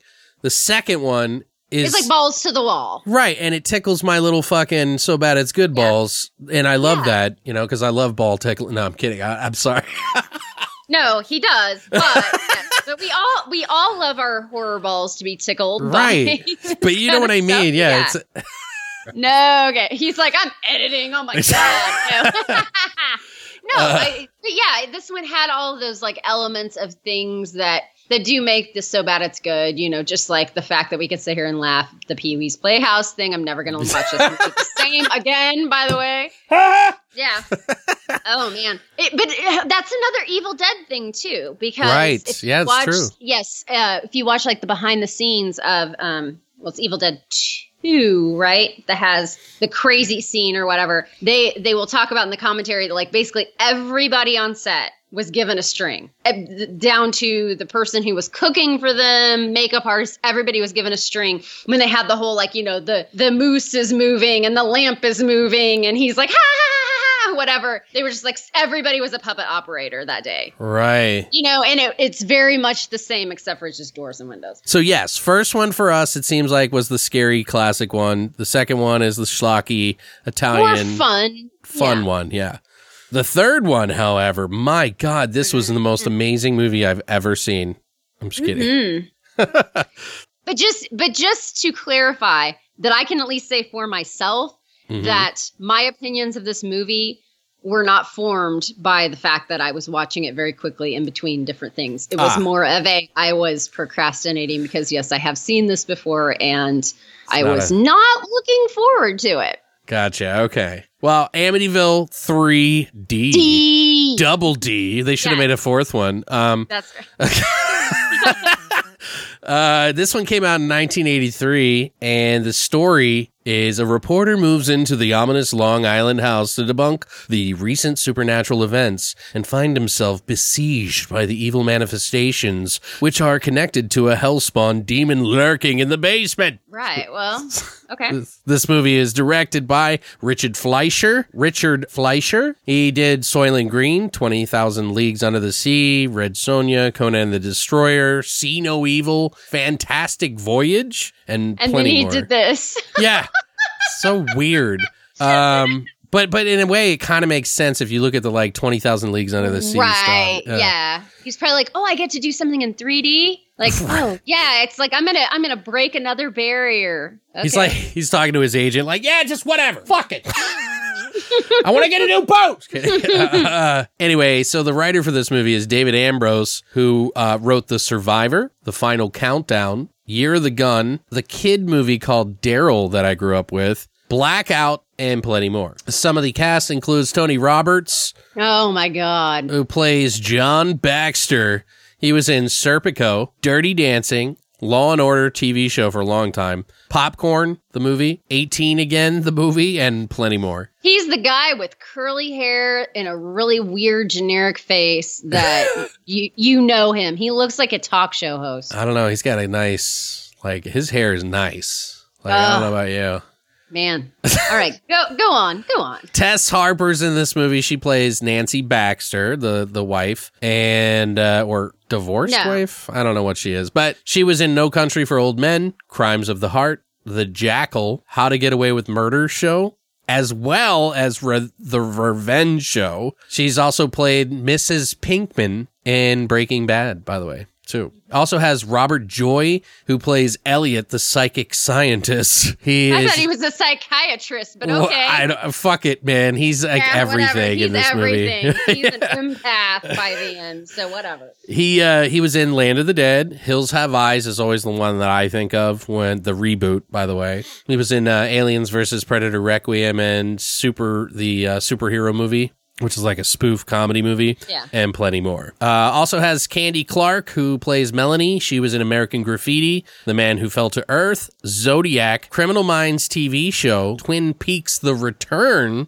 TV show, Buffy the Vampire Slayer, The Blob from 1988. She was the lady in the restaurant who was going to go on the date with the sheriff, who gets fucking blown up in the telephone. I'm pretty sure. She was also in The Hitchhiker, Starman, and plenty more. Plus, I really loved her. She kind of reminded me of Jo Beth Williams or something from Poltergeist. Sure. She had that plucky sort of attitude about her. But I thought she was the best acting in the movie. So she was sometimes the best, and sometimes she was the worst. Fair point. We'll talk about that in a moment. Also, we have a weird kind of like 2 moments in the film where we get Meg Ryan, who plays the daughter's best friend, Lisa. She plays the most straightforward character in this movie. Terrible. Like she plays like the 80s trope person of like, okay, we're gonna summon this motherfucker. Right? Yeah. You have Lori Loughlin, who plays Suzanne, the daughter of the two people. She's obviously from Full House, the Aunt Becky. Aunt Becky, who's like trying to get her kids into college and all that stuff. But I'm okay. She got arrested. That's why. Or did she get fined and arrested? I don't even know. I don't know. Felicity Huffman's the one who's in big, deep trouble in that one. But anyway. This movie had a budget of $6 million, made 6.3 domestically. What did you think of this movie? I did not think a lot of this movie. I will say, as I said before, if this had not been linked to Amityville, I might have been a little bit more into it. I'm not sure. It's pretty bad. It kind of is all over the place. Tony Roberts, I cannot stand that guy. I mean, I'm sure he's a lovely person, but I just cannot stand him like in this or most roles that he plays. Most of the people in this are weird caricatures. Strangely, I thought Lori Loughlin was the most likable one. I like her. This is the same kind of time she was doing the Bad Kids. Is that what that's called? James Spader. Yeah, I might be wrong on the title on that, but she was what you mean, very, very, very likable. And in Meg Ryan, this is like right before I think she started doing like As the World Turns and that kind of stuff. But yeah, this all the way around was messy. I messaged you in the middle of it, and I'm like, where the fuck is the 3D in this? Yeah. And they were very, you can usually watch a horror, especially because that's where 3D, in this point in time, would have been used. And it wasn't always used well, but and a lot of times it had nothing to do with the kills. It was just, random stuff. But I mean, I was like struggling, like, I don't think I saw something that I think would have been a 3D effect until maybe 40 minutes into the movie. They had a couple, but yeah, I think The Flies was the first thing. Right, and that's the thing too. Let's see what I have here. Asterisk, windows and buzzing. Like, that was it. They just they show window and you'd hear buzzing. Like, and they never even really showed bugs. Mm-hmm. It was just, there was the buzzing sound effect they just put in post. And that was supposed to be almost like your right. Like, well, yeah, they've always used the fly in a lot of these movies for some reason. Well, in this one, they didn't really use the fly so much as they used a fly sound effect because apparently they. You didn't see the flies in this? Well, no, there were flies like the realtor. There was so many flies in this fucking movie. It was like they were like, okay, how many bags do we need? Well, one's normal. Well, let's get 10. It's like, whoa. I just felt like most of the time they were just like, here, you just heard like the buzz, and it's like, okay. Yes, okay, I'm telling you, yeah, that's horrific. If you're just sitting there and you just hear a fly behind you like buzzing, man, that right there is waterboarding. But some of the effects, and most of the effects were the practical ones were a little stiff. The CGI ones were very early in the game. I kind of suffered through this a little bit. I'm going to give this a 4. I'm just going to put a number on it and let's just go. What did you think of it? I'm giving it a 4.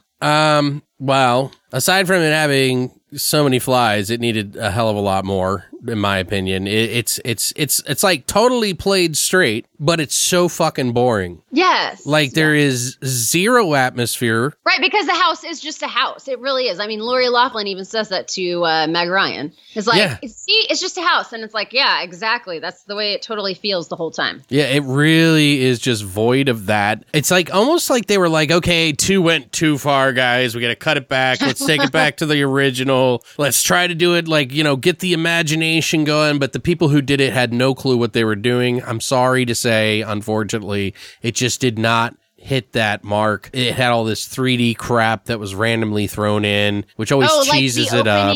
The opening title. Right. 3D has come a long way. It has. This was the second wave of 3D that did not quite go so well. Right. But yeah, those title credits, I was like, oh my God, how can I take this seriously? And the movie, like you said, the acting, it's okay.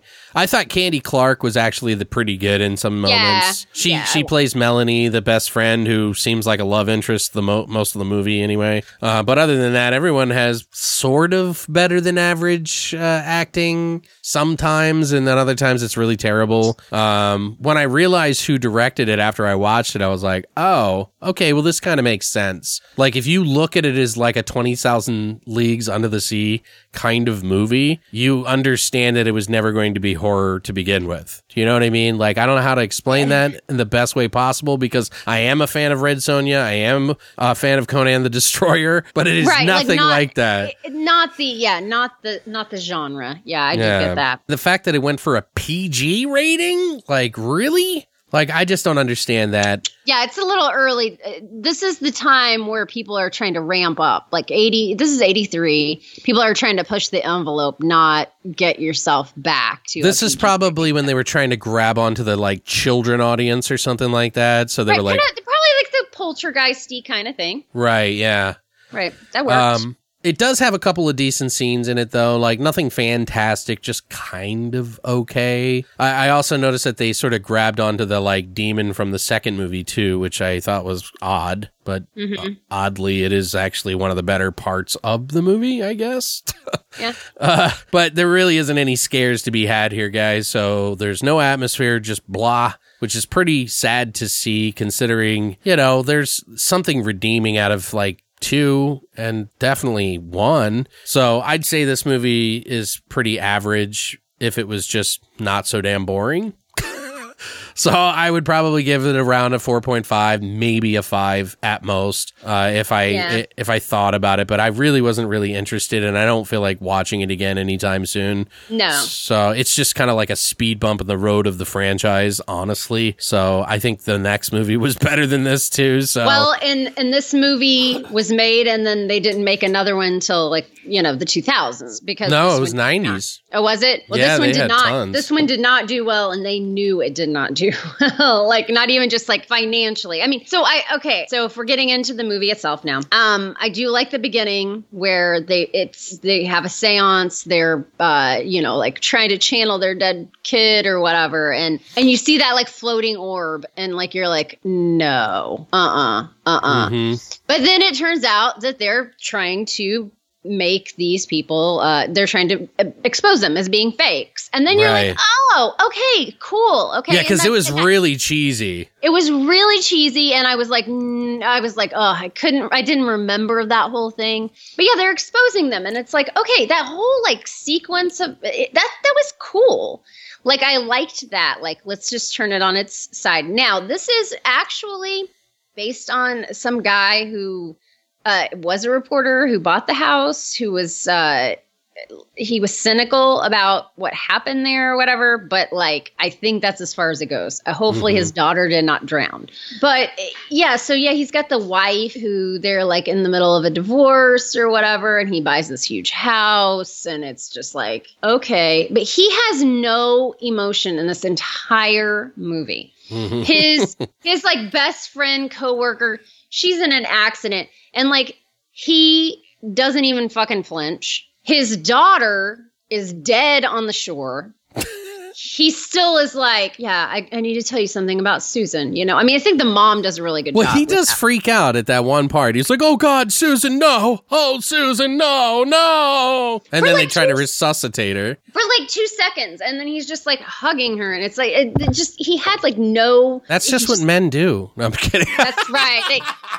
And like my kid said, so then it went to like the dream sequence where he thought he saw her or whatever, and coming up out of the well or whatever. One of the better scenes too. Yeah, yes, but it's like he gets up off the couch and it's like he looks like he's just totally refreshed, and I'm like, wow, he really isn't distraught about his daughter at all. And she goes, "There's a bottle of Jack there, okay? So you're supposed to know that he's okay now because he's drinking." Yeah. But yeah, I felt like all the emotion was just like weird. I thought the mom had good emotion, like because later on, see her, but she did see her.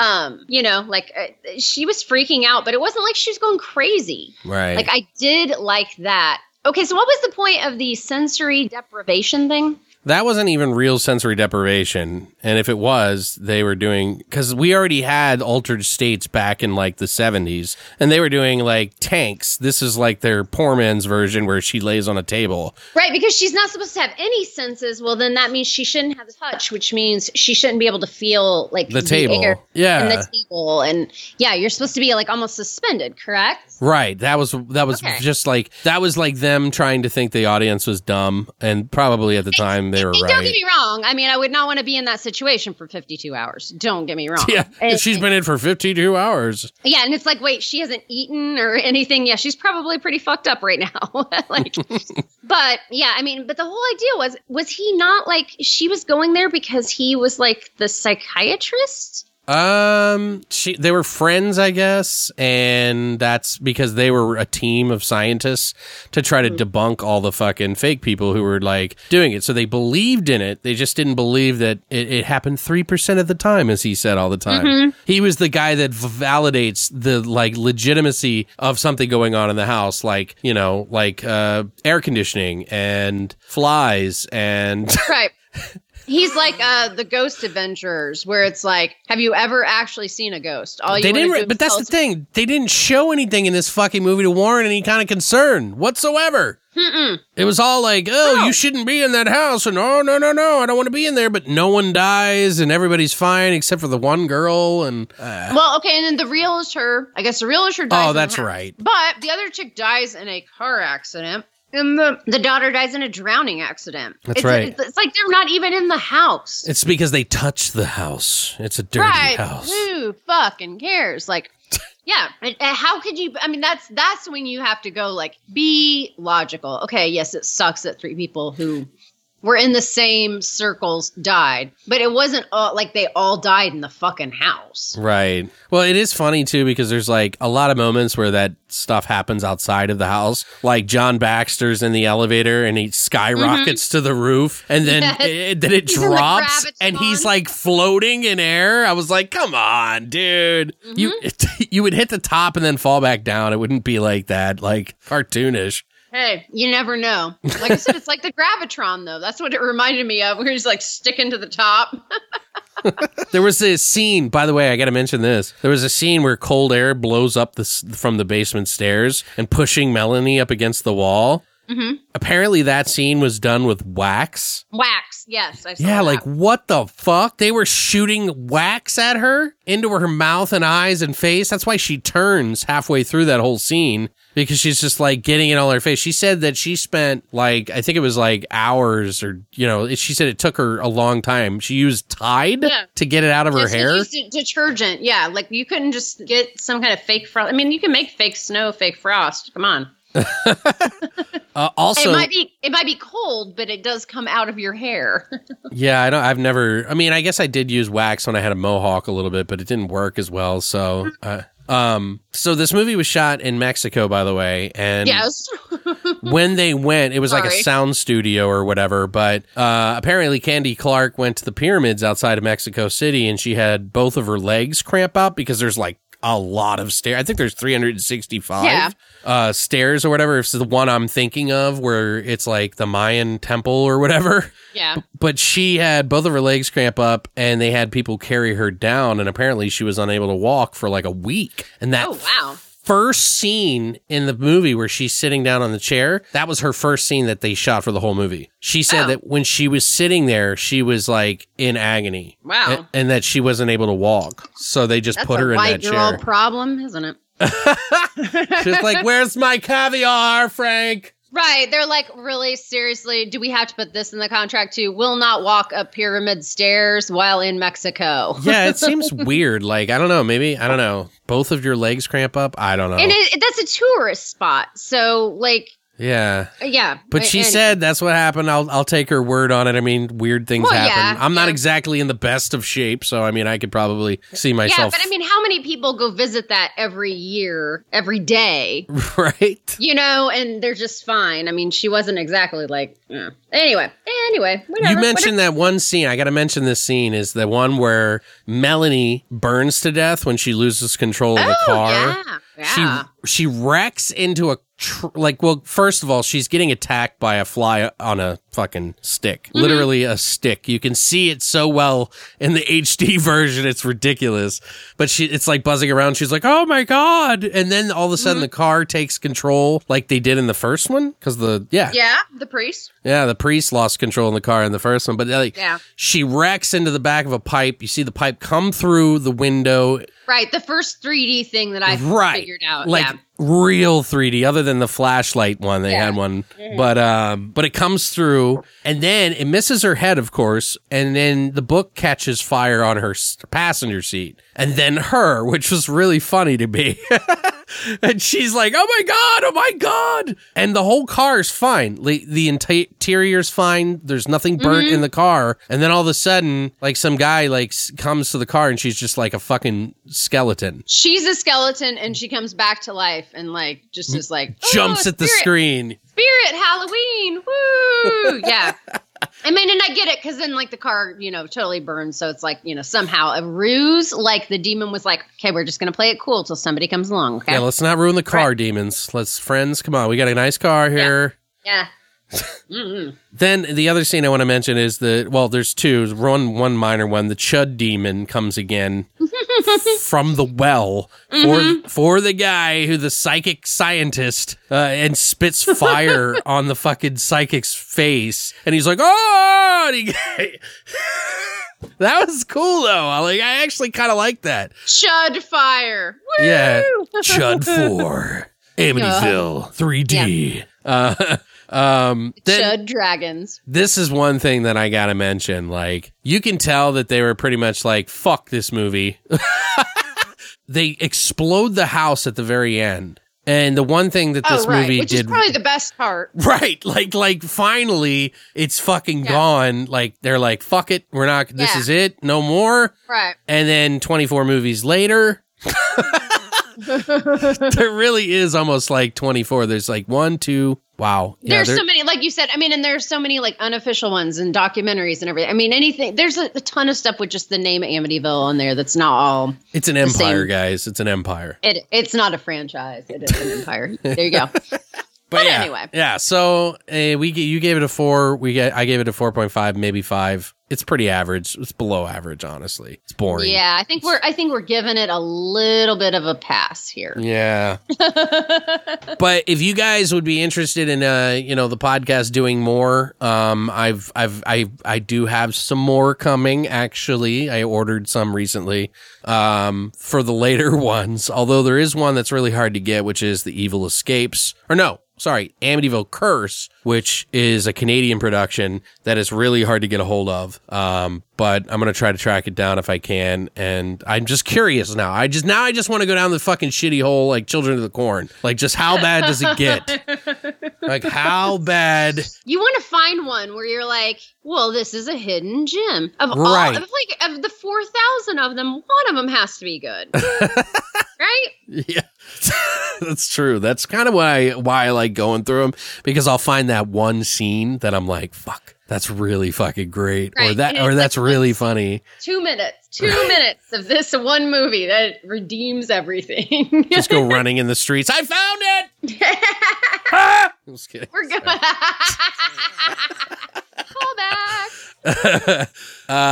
But yeah, guys, what did you think of these movies? I know I've already heard from some of you guys already, but I would love to hear from you guys again. If you got a chance to check these out, did we find them all up on Prime? No, I had one. Oh, that's right. I don't think it was on Prime, but I don't know if it was or not. You can find all of them on there. 2 is on Prime, but actually 3, no, I was a little worried earlier because you cannot get it on Prime. But it is, I hate doing this, but it is free on YouTube, like somebody has uploaded it. Oh, well then, it's up there. It's out in the ethos. I'm not feeling too bad about watching that for free. But for those of you that want to have it and own it like I do, you can pick it up from Shout Factory, or Scream Factory, actually. They have the 3 there. And then I think, who is it? Vinegar Syndrome's putting out the 4th, the 6th, the 7th, and the 8th on a set. They just put it up. It's going to be coming out in November or at the end of October. So Vinegar if you're Syndrome, they're awesome people. Yeah, they always get the shitty ones, but it's for us but fans. They make them good. They make them good. They really do. I have a lot of their stuff. Money. But yeah, guys, I hope you enjoyed this week's episode. Thank you so much for coming on, Becca. Appreciate it. It was a lot of fun. Well, and if you need me again, I will come back on. Just don't make me watch another Amityville. So next week, we'll be watching Amityville again to make sure we were right about our opinions this time. And Right. He's like, Becca, I need somebody to fill in. I don't know what we're going to do next week, but it's Halloween, guys. We got to do it upright. Got to do like some classic stuff. Maybe I'll pick some ones that I just love watching or something like that and do that too. Yeah, pick some fun ones or let me pick one or something. Yeah. Let's pick a theme. Yeah, we can do that next week, right? You still need me next week? Yeah, I can do. I mean, I don't have anybody planned, and the only thing that would prevent that would be a fucking interview, and that's about it. Okay. So yeah, that's why I didn't want to like automatically say it because I did reach out to somebody, but I don't know if they're gonna write me back. So probably yeah. But what would you like to do? It's got to be something we haven't done. Man, I don't know. Maybe we can both pick one each, unless it's like some sort of like 2-part franchise that we can watch. You know what I mean? Because I don't want to do 3. 3's too many. I've got too much shit going on. Sorry. Right. I think you do too. Right. But guys, if you want, I will have all the links to Becca's stuff down below. So if you want to follow any of her stuff, please do. Any of that support really does go a long way to help out passionate folks like ourselves who just like to do this because we love it. So give her some support. Thanks again, Becca. And as always, guys, long live the void.